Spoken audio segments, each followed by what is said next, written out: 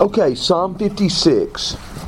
And the heading says, for the choir director, according to Jonath, Elam, Rehoiakim, king, and that is the way the New American Standard words. It's quite differently in the ESV.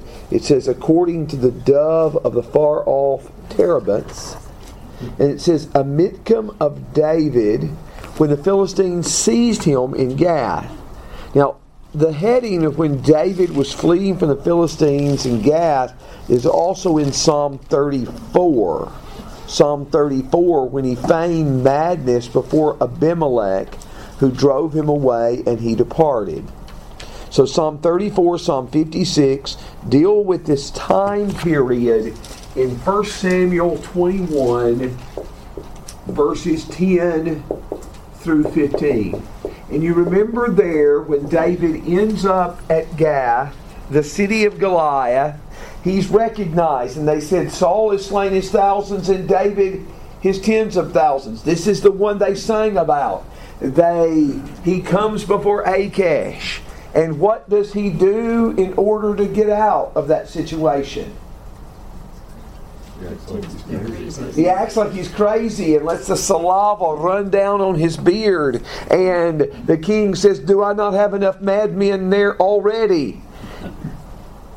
What in 1 Samuel 21, 10 through 15 attributes that to the Lord? Nothing. But in this psalm, we read, the Lord is the one in whom he's trusting, and the Lord is the one who delivers him. So let's start with verse 1. Be gracious to me, O God, for man has trampled upon me. Fighting all day long, he oppresses me. My foes have trampled upon me all day long, for they are many who fight proudly against me. When I am afraid, I will put my trust in you. In God, whose word I praise, in God I have put my trust. I shall not be afraid. What can mere men do to me? All day long they distort my words. All their thoughts are against me for evil. They attack, they lurk.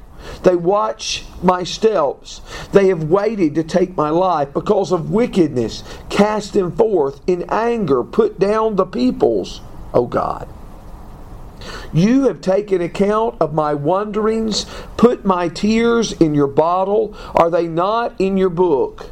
Then my enemies will turn back in the day when I call.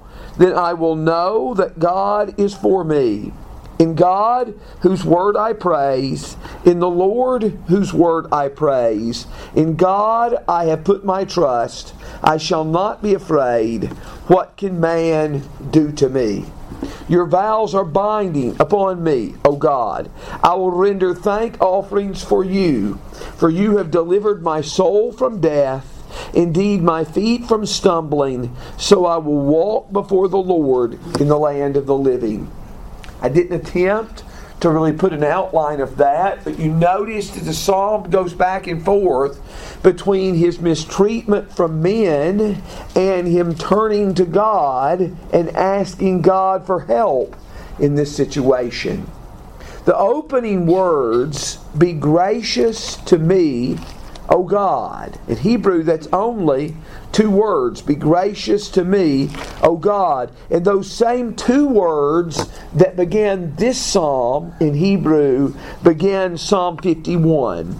In Psalm 51, be gracious to me, O God, according to your loving kindness, according to the greatness of your compassion, blot out my transgressions. Psalm 51 is a plea for God to have mercy because of his sins. Psalm 56 is a plea to God to have mercy because of his enemies. It is his enemies and not his sins that is his problem in Psalm 56. Be gracious to me, O God, for man has trampled upon me. Now, this particular word for trample. Here in 56, it's used in verse 1. It's used in verse 2. And it's translated a little differently in some other versions. It has trample in the ESV. But this particular word is used in 57:3. In 57:3, He will send from heaven and save me. He reproaches those who trample upon me. But it is a word that is not too frequent in the Old Testament. It is used for trampling on the rights of the poor in Amos chapter 2. I believe it's verse 6 or 7. Let me see. Amos 2 and verse 7, and Amos 8 and verse 4. But here he feels these foes have trampled upon him. And one thing about the foes in this particular psalm, these foes are absolutely relentless. Notice that the phrase all day long is used in verse 1, it's used in verse 2, it's used in verse 5. In verse 1, fighting all day long, he oppresses me. In verse 2, my foes have trampled upon me all day long. In verse 5, all day long, they distort my words. His foes will not let up. They are perpetual, they are relentless, and it is continual that he faces this opposition all day. Be gracious to me, O God, for man has trampled upon me. Fighting all day long, he oppresses me. My foes have trampled upon me, for they are many who fight proudly against me. So here again, he states his opposition, his foes, the difficulties that he faces. Verse 3. One of the things that's interesting, and there's two times of this phenomena in Psalm 53, or Psalm 56, excuse me. First time in verse 3. But when the personal pronoun appears, when a pronoun appears, it is very emphatic in Hebrew, because you can say, I am afraid, without a separate personal pronoun. But in verse 3, when I am afraid, uses a separate personal pronoun, stressing when I'm in this situation, when I'm afraid, I put my trust in you. Where else could we look in a better place when we're afraid? Maybe the opposite of fear isn't courage. Maybe the opposite of fear is trust. Remember, Jairus comes to Jesus. My little daughter is sick and at the point of death. Will you go with me? Jesus begins the journey. A woman comes up who suffered much at the hands of many physicians and not gotten any better, but gotten worse. And she touches the hem of his garment, thinking, if I but touch him, I will get well. She touches him. She's well. But Jesus wants her to know that he knows what was happened. And he said, who touched me? And finally, trembling, she comes and acknowledges it. He says, my daughter, your faith has saved you. Go in peace. In the meantime, people come from the synagogue official's house and says, your daughter has died. Don't trouble the teacher anymore. And Jesus says, don't be afraid. Only believe. When I am afraid, I will put my trust in you. In God, in verse 4, in God whose word I praise. In God I have put my trust, I shall not be afraid. By the way, I counted the word God, the word Elohim, is used about 7 times in this psalm. So it's used continually. You notice the similarity between verse 4 and verse 10 and 11. Verse 10 and 11, in God whose word I praise, in the Lord whose word I praise. It's the only time the word Lord or Yahweh is used here. In verse 11, in God I have put my trust. What can man do to me? So the same kind of idea appears in verses 10 and 11. I would say to you there's a little difference. There's a little difference between verse 4 and verse 11. The word for man is different. The word that's used for man in Psalm 56, in verse 4, is translated mortal man in some versions, but it is a word that means flesh. Flesh. And remember how Jesus is quoted in the New Testament, but originally in Isaiah 40, all flesh is as grass, and all the glory of men as the flower of grass. The grass withers and the flower fades, but the word of the Lord remains forever. All flesh is as grass. But here he uses this, that God, in God I have put my trust, I shall not be afraid. What can flesh do to me?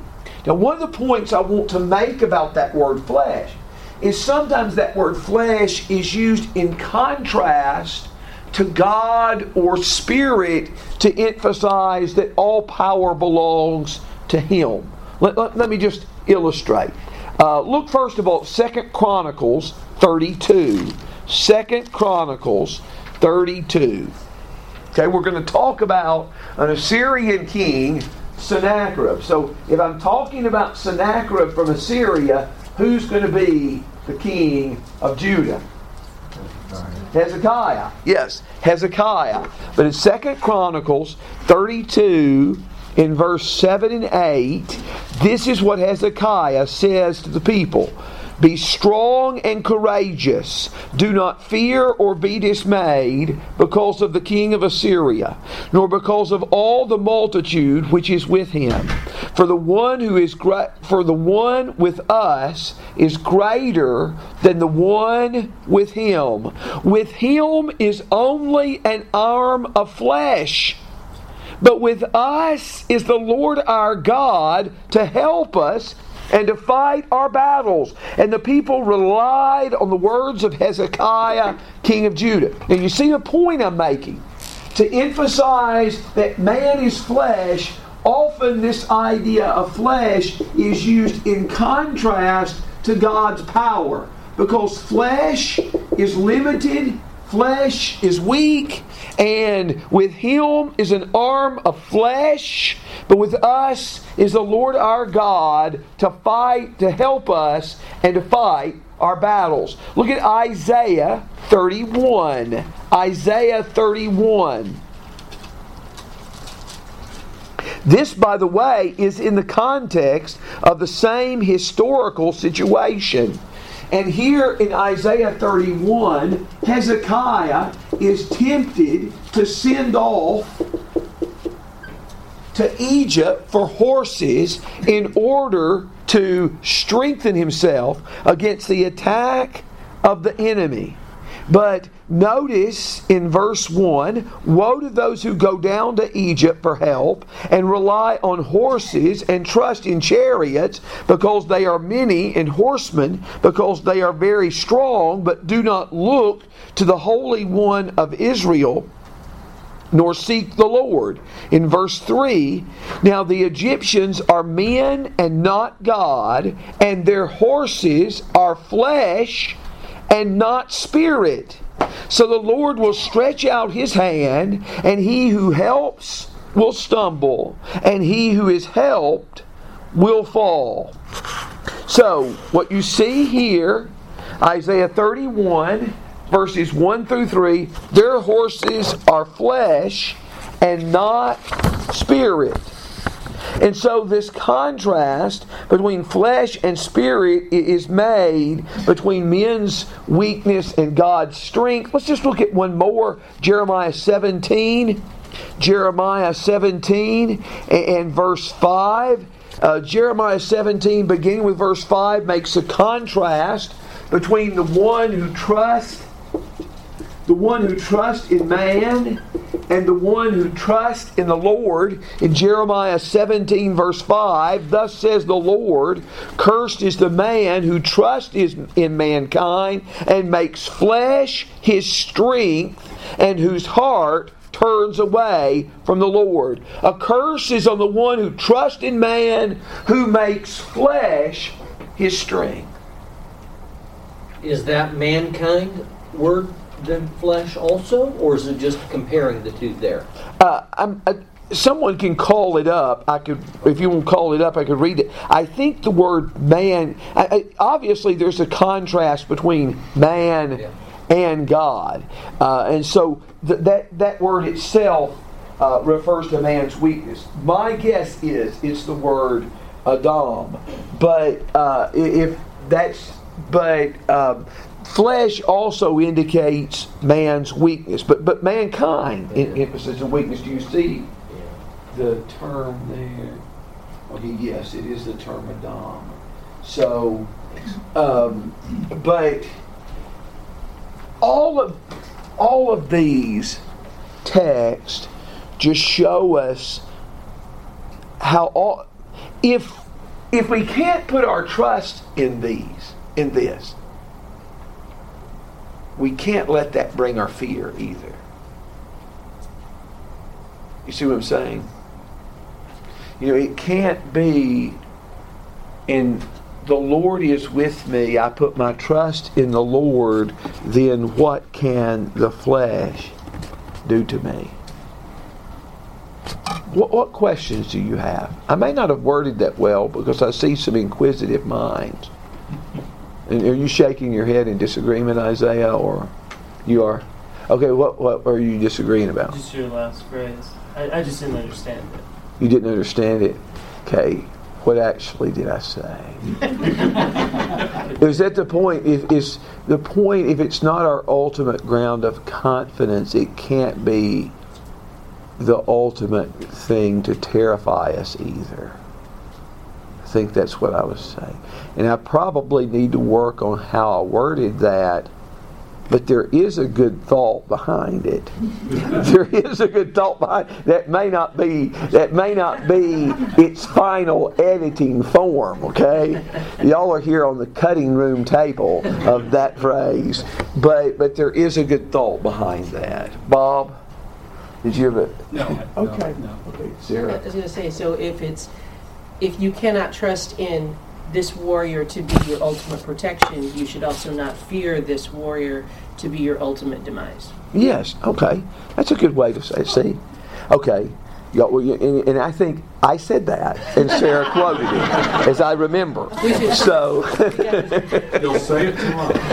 Yeah, that's right. Anything else? So is the man in 11 a different man?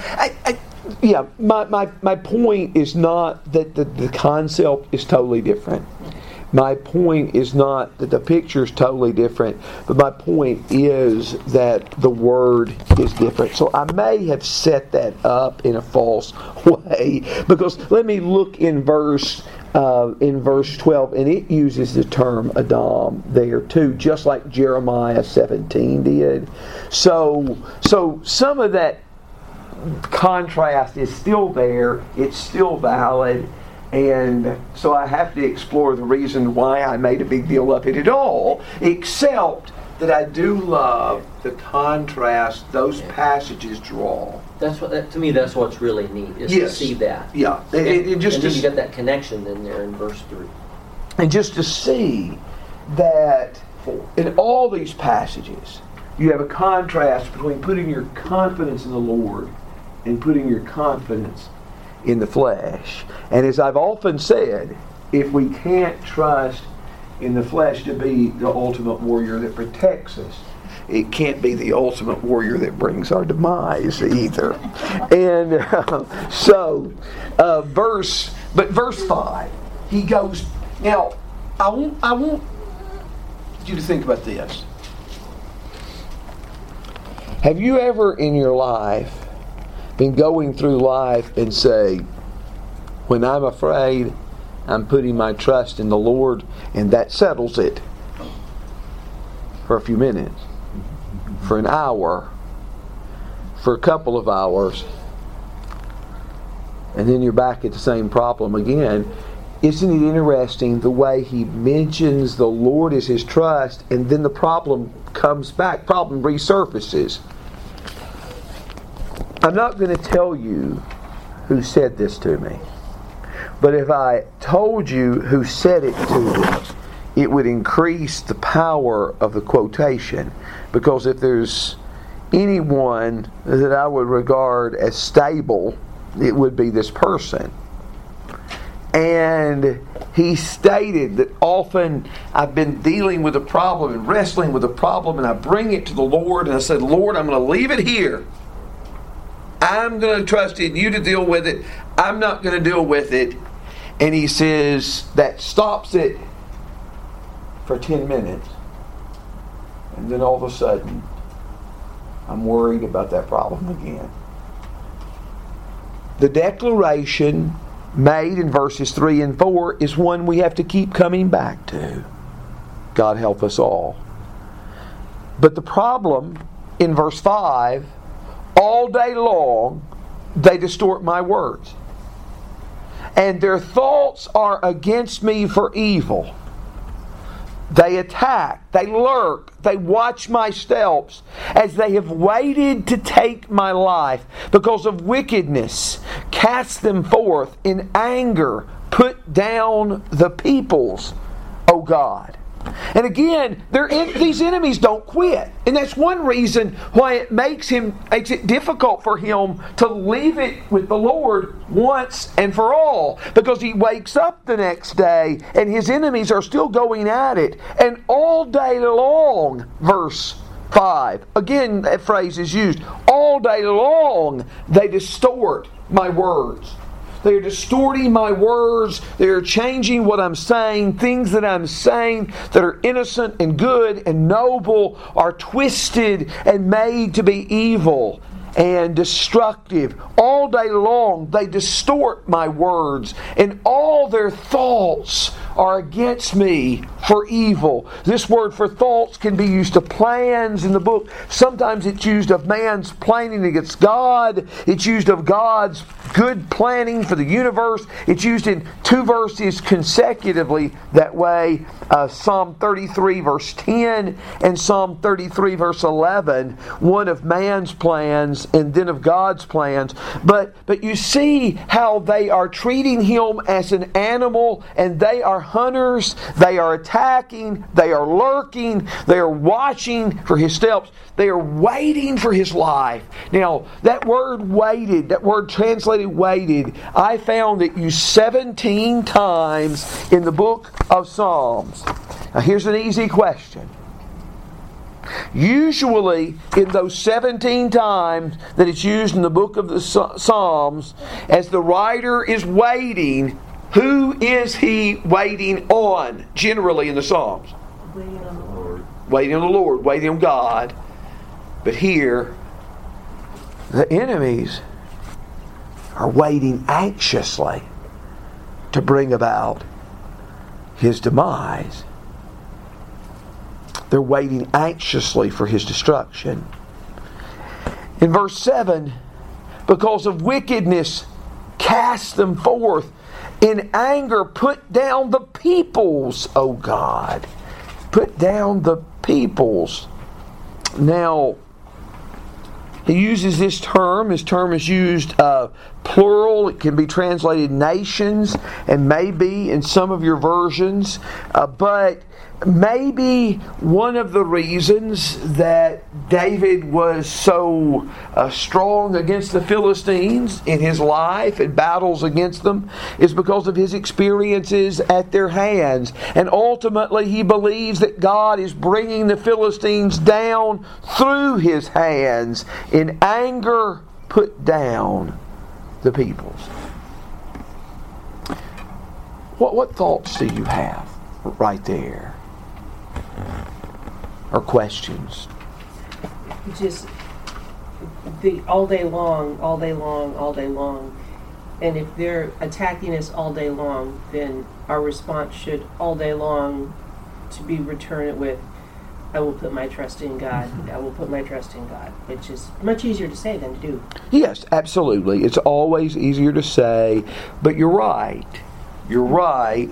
And it's something, and we shouldn't be surprised, nor I think feel guilty, if our enemies who attack us all day long, we keep having to relearn what we've already learned. We keep having to go back to this thing. Well, and in that, you start at a certain place and you finish up, and you see that in 3 and 4. He starts out, I'm afraid. At the end of verse 4, I'm not afraid. Yes, absolutely. And often not being afraid is simply reminding ourselves that this person cannot do us ultimate harm. It cannot destroy us. And this sometimes is an advantage of people who are older and have had more experience, because they can remember other foes and other opponents who have sought to bring them down and who were unsuccessful. And maybe it's a reminder that the present ones will be as well. But each new trial presents new difficulties. I stated earlier that the emphatic personal pronoun is used in verse 3 when he mentions his fear. The other time that it's used in this psalm is in verse 8 in reference to God.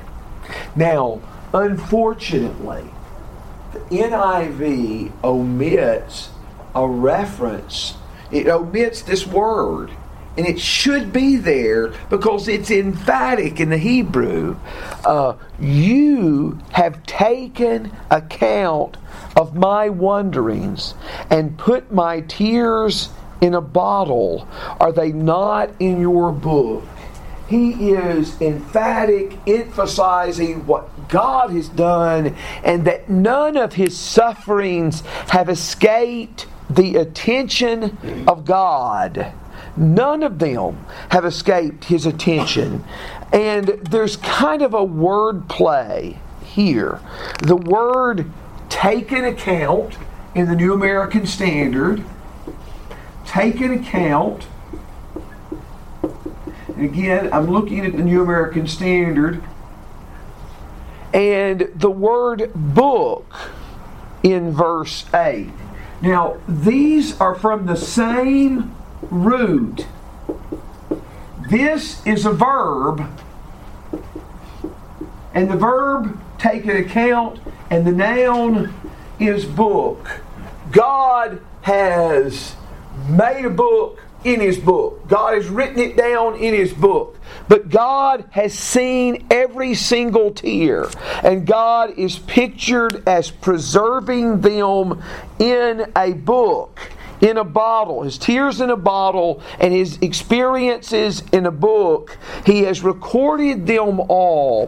One writer said this: sleepless nights and hours spent in torment and weeping are not endured in vain as far as God is concerned. Suffering as it will is capital invested with God, booked by him and collected by him. God sees all our trials He collects all our tears. He records all our painful experiences. None of these things have gone unnoticed by God.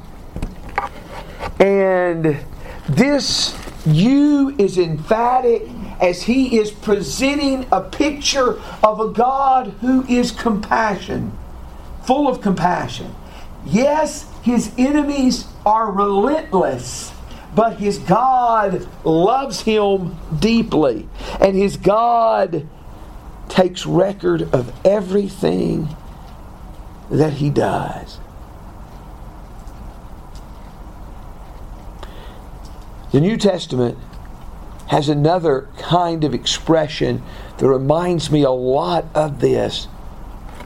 When Jesus said in Matthew 10, 29 through 31, He talked about how cheap the sparrows were, and not one of them falls to the ground apart from your Father.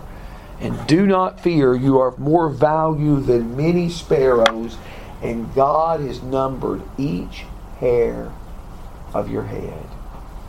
And whether it be the hairs of our head, whether it be the tears in a bottle, God knows, and God cares.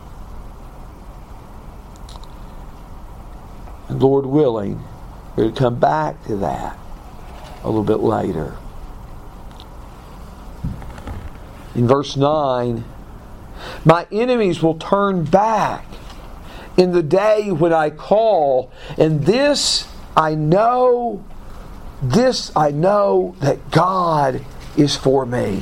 When His enemies turn back, when He calls on God and His enemies are turning back, and sometimes that word for turn back is used for defeat in battle. It is used that way in Psalm 44 verse 10 as that passage talks about Israel and says, you caused us to turn back from the adversary. And here in 56 verse 9, as they turn back, as His enemies and foes turn back in defeat, it will be an obvious signal and symbol to him that God is for him.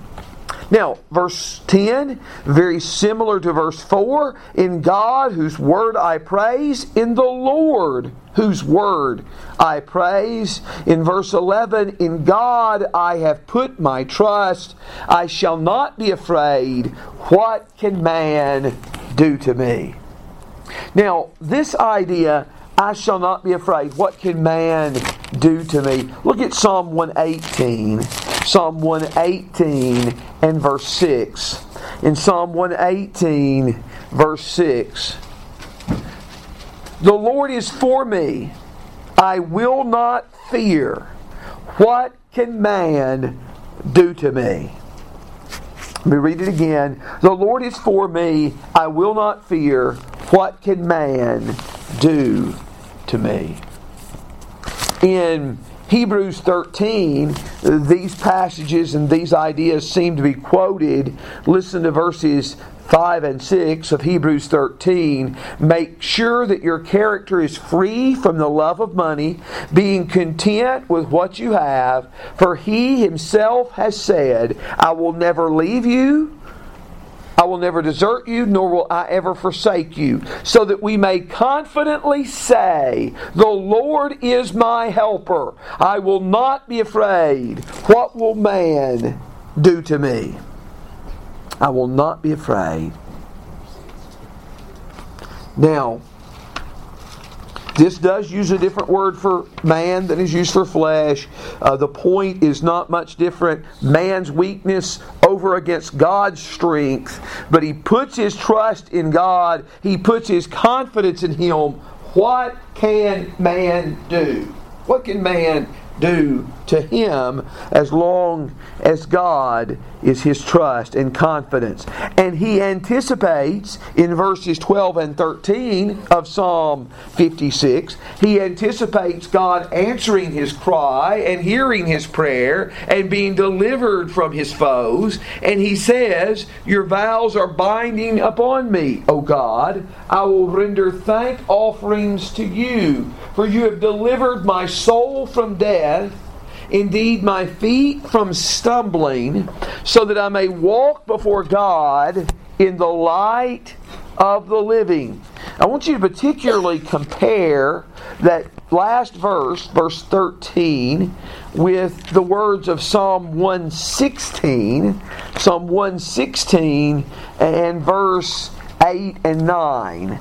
Listen to this. Just listen to this and maybe compare it with Psalm 56:13 in your Bible. Psalm 116 verses 8 and 9. For you have rescued my soul from death, my eyes from tears, my feet from stumbling. I shall walk before the Lord in the land of the living. You've rescued my soul from death, my eyes from tears, my feet from stumbling, and I'll walk before the Lord in the land of the living. You've delivered my soul from death, my feet from stumbling.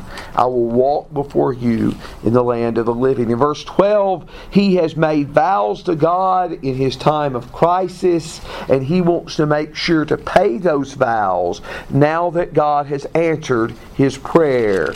Recently in context, we've seen that idea.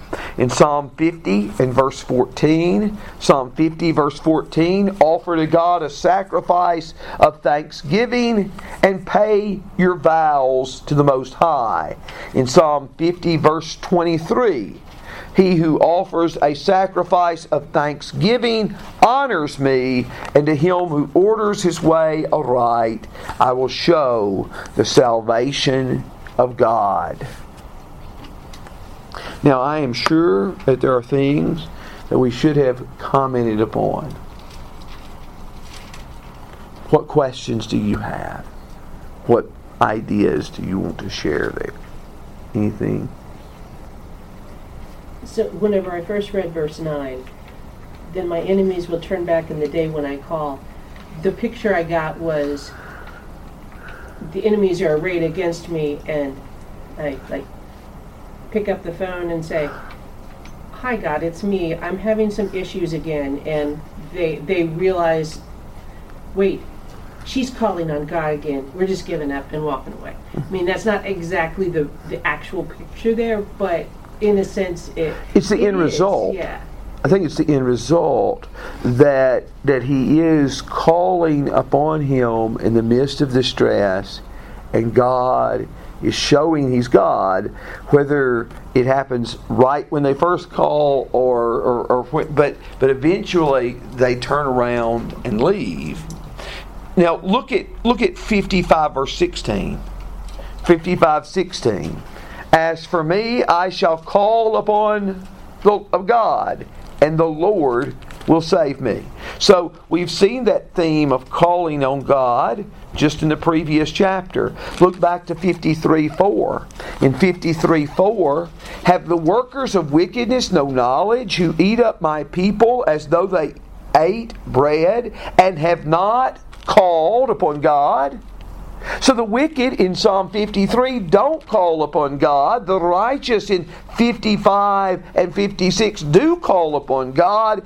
And God saves in 55:16 and turns back his foes in 56:9.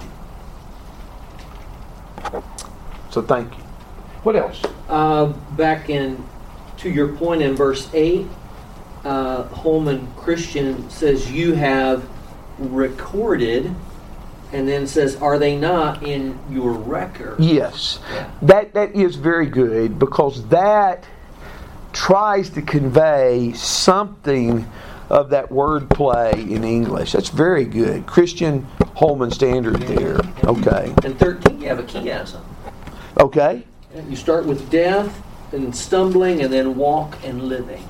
Okay. Look at there. Okay. Chiastic John there. That is good. That is good. That can also be, in a certain sense, like that ABBA parallelism, which is a chiasm itself. David? Well, verse 8, when I see, when my enemies are turned back, I think of the word retreat.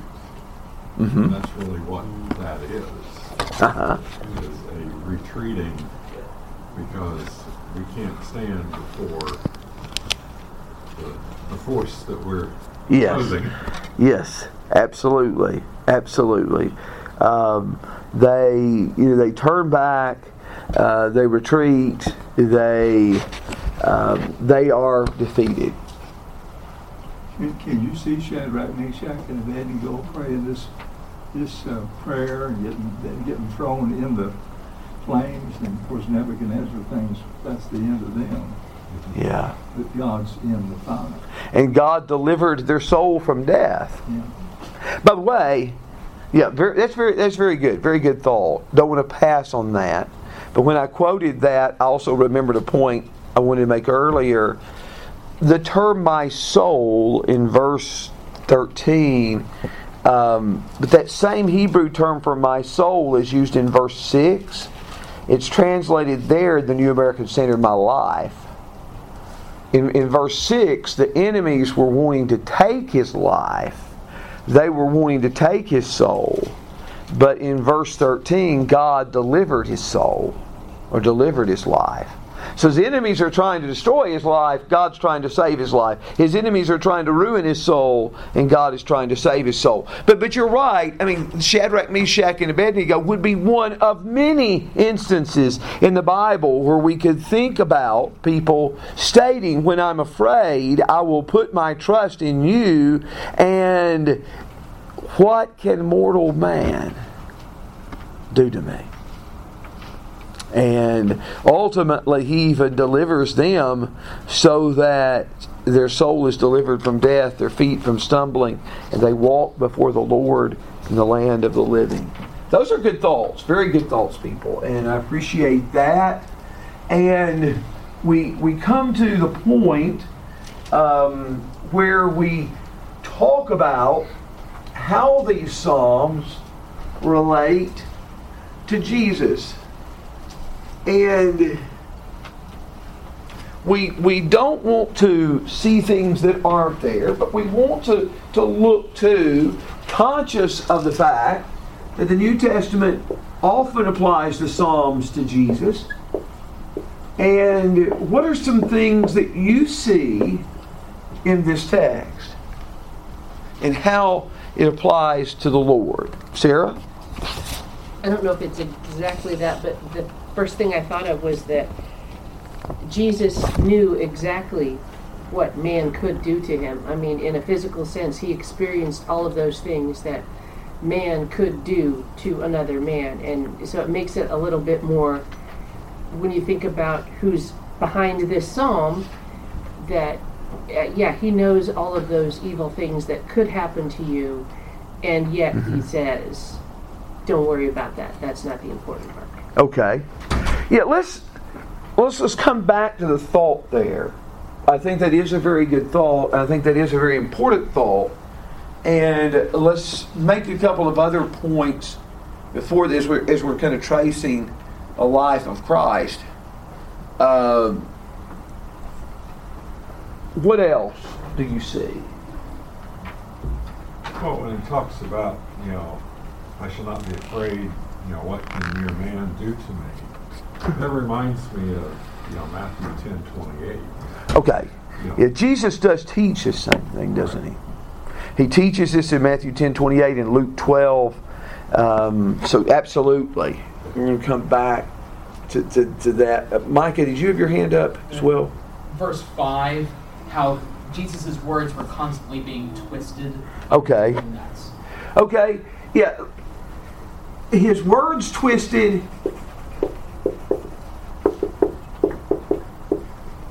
His enemies continually plotting his death. So you see the same kind of thing the psalmist experienced in Psalm 56:5, Jesus experienced. The same kind of thing that they experienced in Psalm 56:6, he experienced. And if anyone ever experienced this kind of perpetual, all day long opposition that the psalm talks about, it is Jesus. So Jesus experiences all the difficulties, all the pain, all the moments of crisis that this particular psalmist did. And his enemies can be described as people who oppress him and who trample him and who fight proudly against him. But all of this is tied up. All of this is tied up into what he experienced. But going back to the things that Sarah and David were saying, after he experiences all of this, in the statement in the psalm, what can man do to me? Well, in his case, they crucified. But the resurrection of Jesus, the reason I'm trying to set this in order, these are things that led to the cross. And here the resurrection shows us an even deeper meaning to verse 4 and to verses 10 and 11. Even if they kill us, they can't destroy us. And David mentions Matthew 10. Do not fear those who kill the body, but cannot destroy the soul. Fear him who's able to destroy both body and soul in hell. One striking passage to me. And again, God help us to remember this. If we're in the position of Shadrach, Meshach, and Abednego, and to call this to our mind, but in Luke 21, verses 12 through 19, the Bible is talking about Jesus warning about the destruction of Jerusalem. It's going to come. And in Luke 21, he talks about some of you will die for your faith in me. And in that same context, he says in verse 18, I believe it is, of Luke 21, not a hair of your head will perish. In the very same context where he said some of them are going to be killed, he said not a hair of your head will perish. Now that's an expression, a proverbial expression used often in the Bible, Old Testament and New, to say no harm is going to come to someone. For example, when Paul was on the ship that was headed to Rome, that encountered the shipwreck, and the people had abandoned all hope that they were going to be saved, Paul said, not a hair of your head will perish. They knew what that meant. All of them would live safely through the ordeal. Not a hair of your head will perish. The Bible says that even if we're killed for our faith in Him. Not a hair of your head will perish. His resurrection adds a whole new depth to that phrase. What can mere man do to me? What can man do to me? It adds a whole new depth to that. And here in this psalm, God is pictured in Psalm 56:8 as collecting our tears and writing our tears in a book. God is recording our tears in His record, as John stated. But there's going to be a day when He's going to remove all tears. He's not just going to have a record of them, but He's going to dry them. And we will walk before God in the land of the living. We will be delivered from death, not in the sense that this psalm originally intends it to be delivered or rescued from death, from a near death experience, but we will be delivered in spite of the fact that we have died.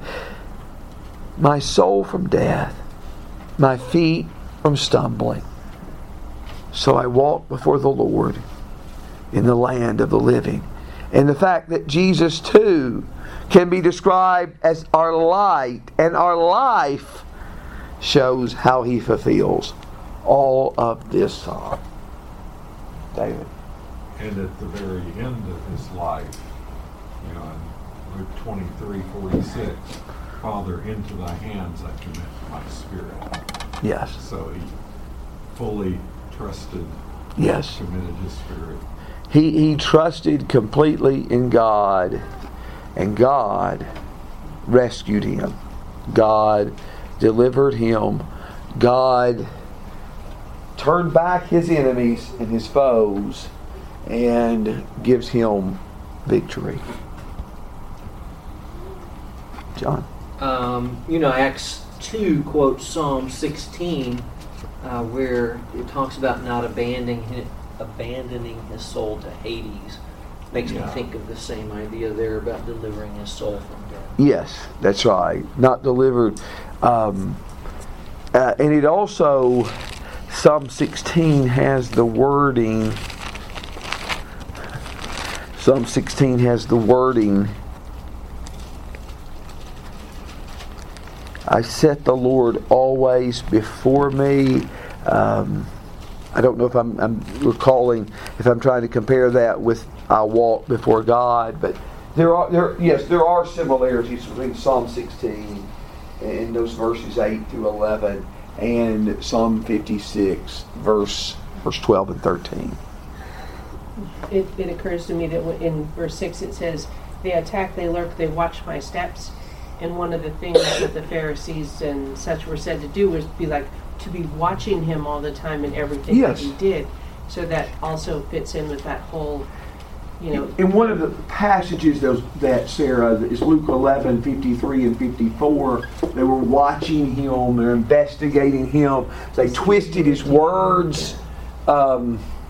Remember how they come to him and says, oh, we know you're a teacher that doesn't show respect for anybody, and is it lawful to pay taxes to Caesar or not?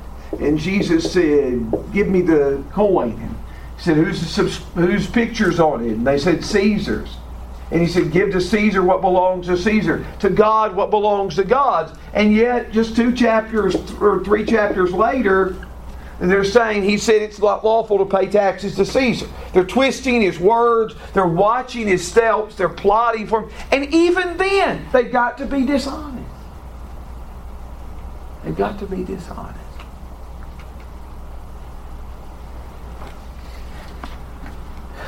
Watch it when people are dishonest about what they're stating.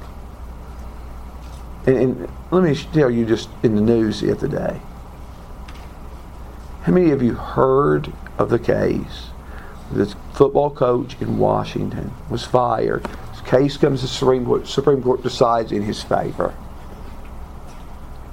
And oh no, it's now okay to compel these children, force them to join in this or they're going to be punished. No. That wasn't what was under discussion.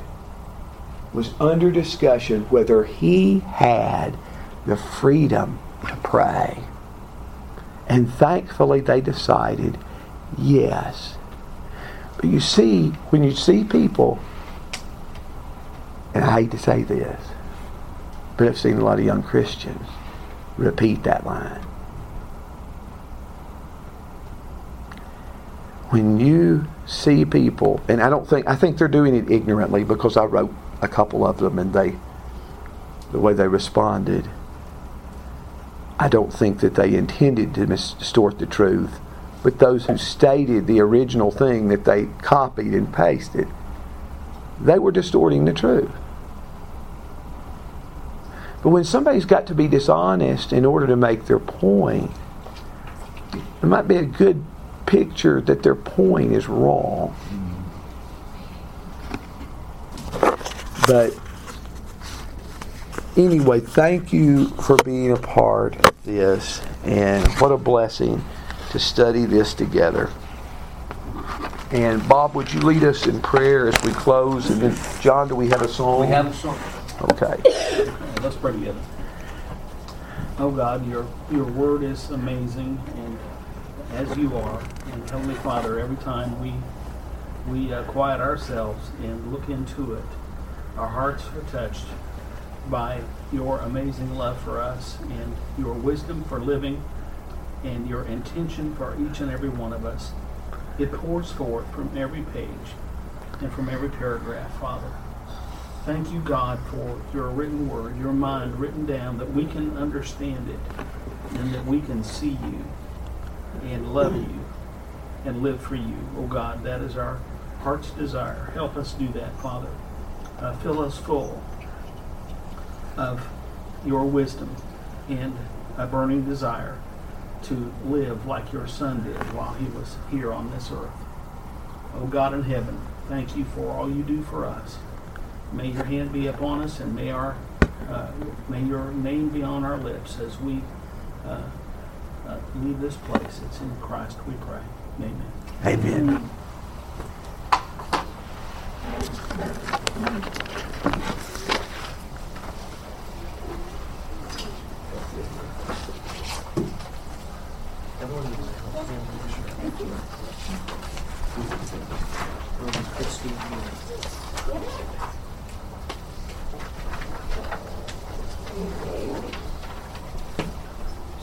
Just hand her this right there.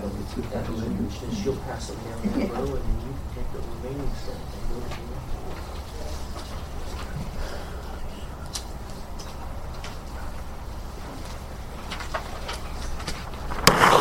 the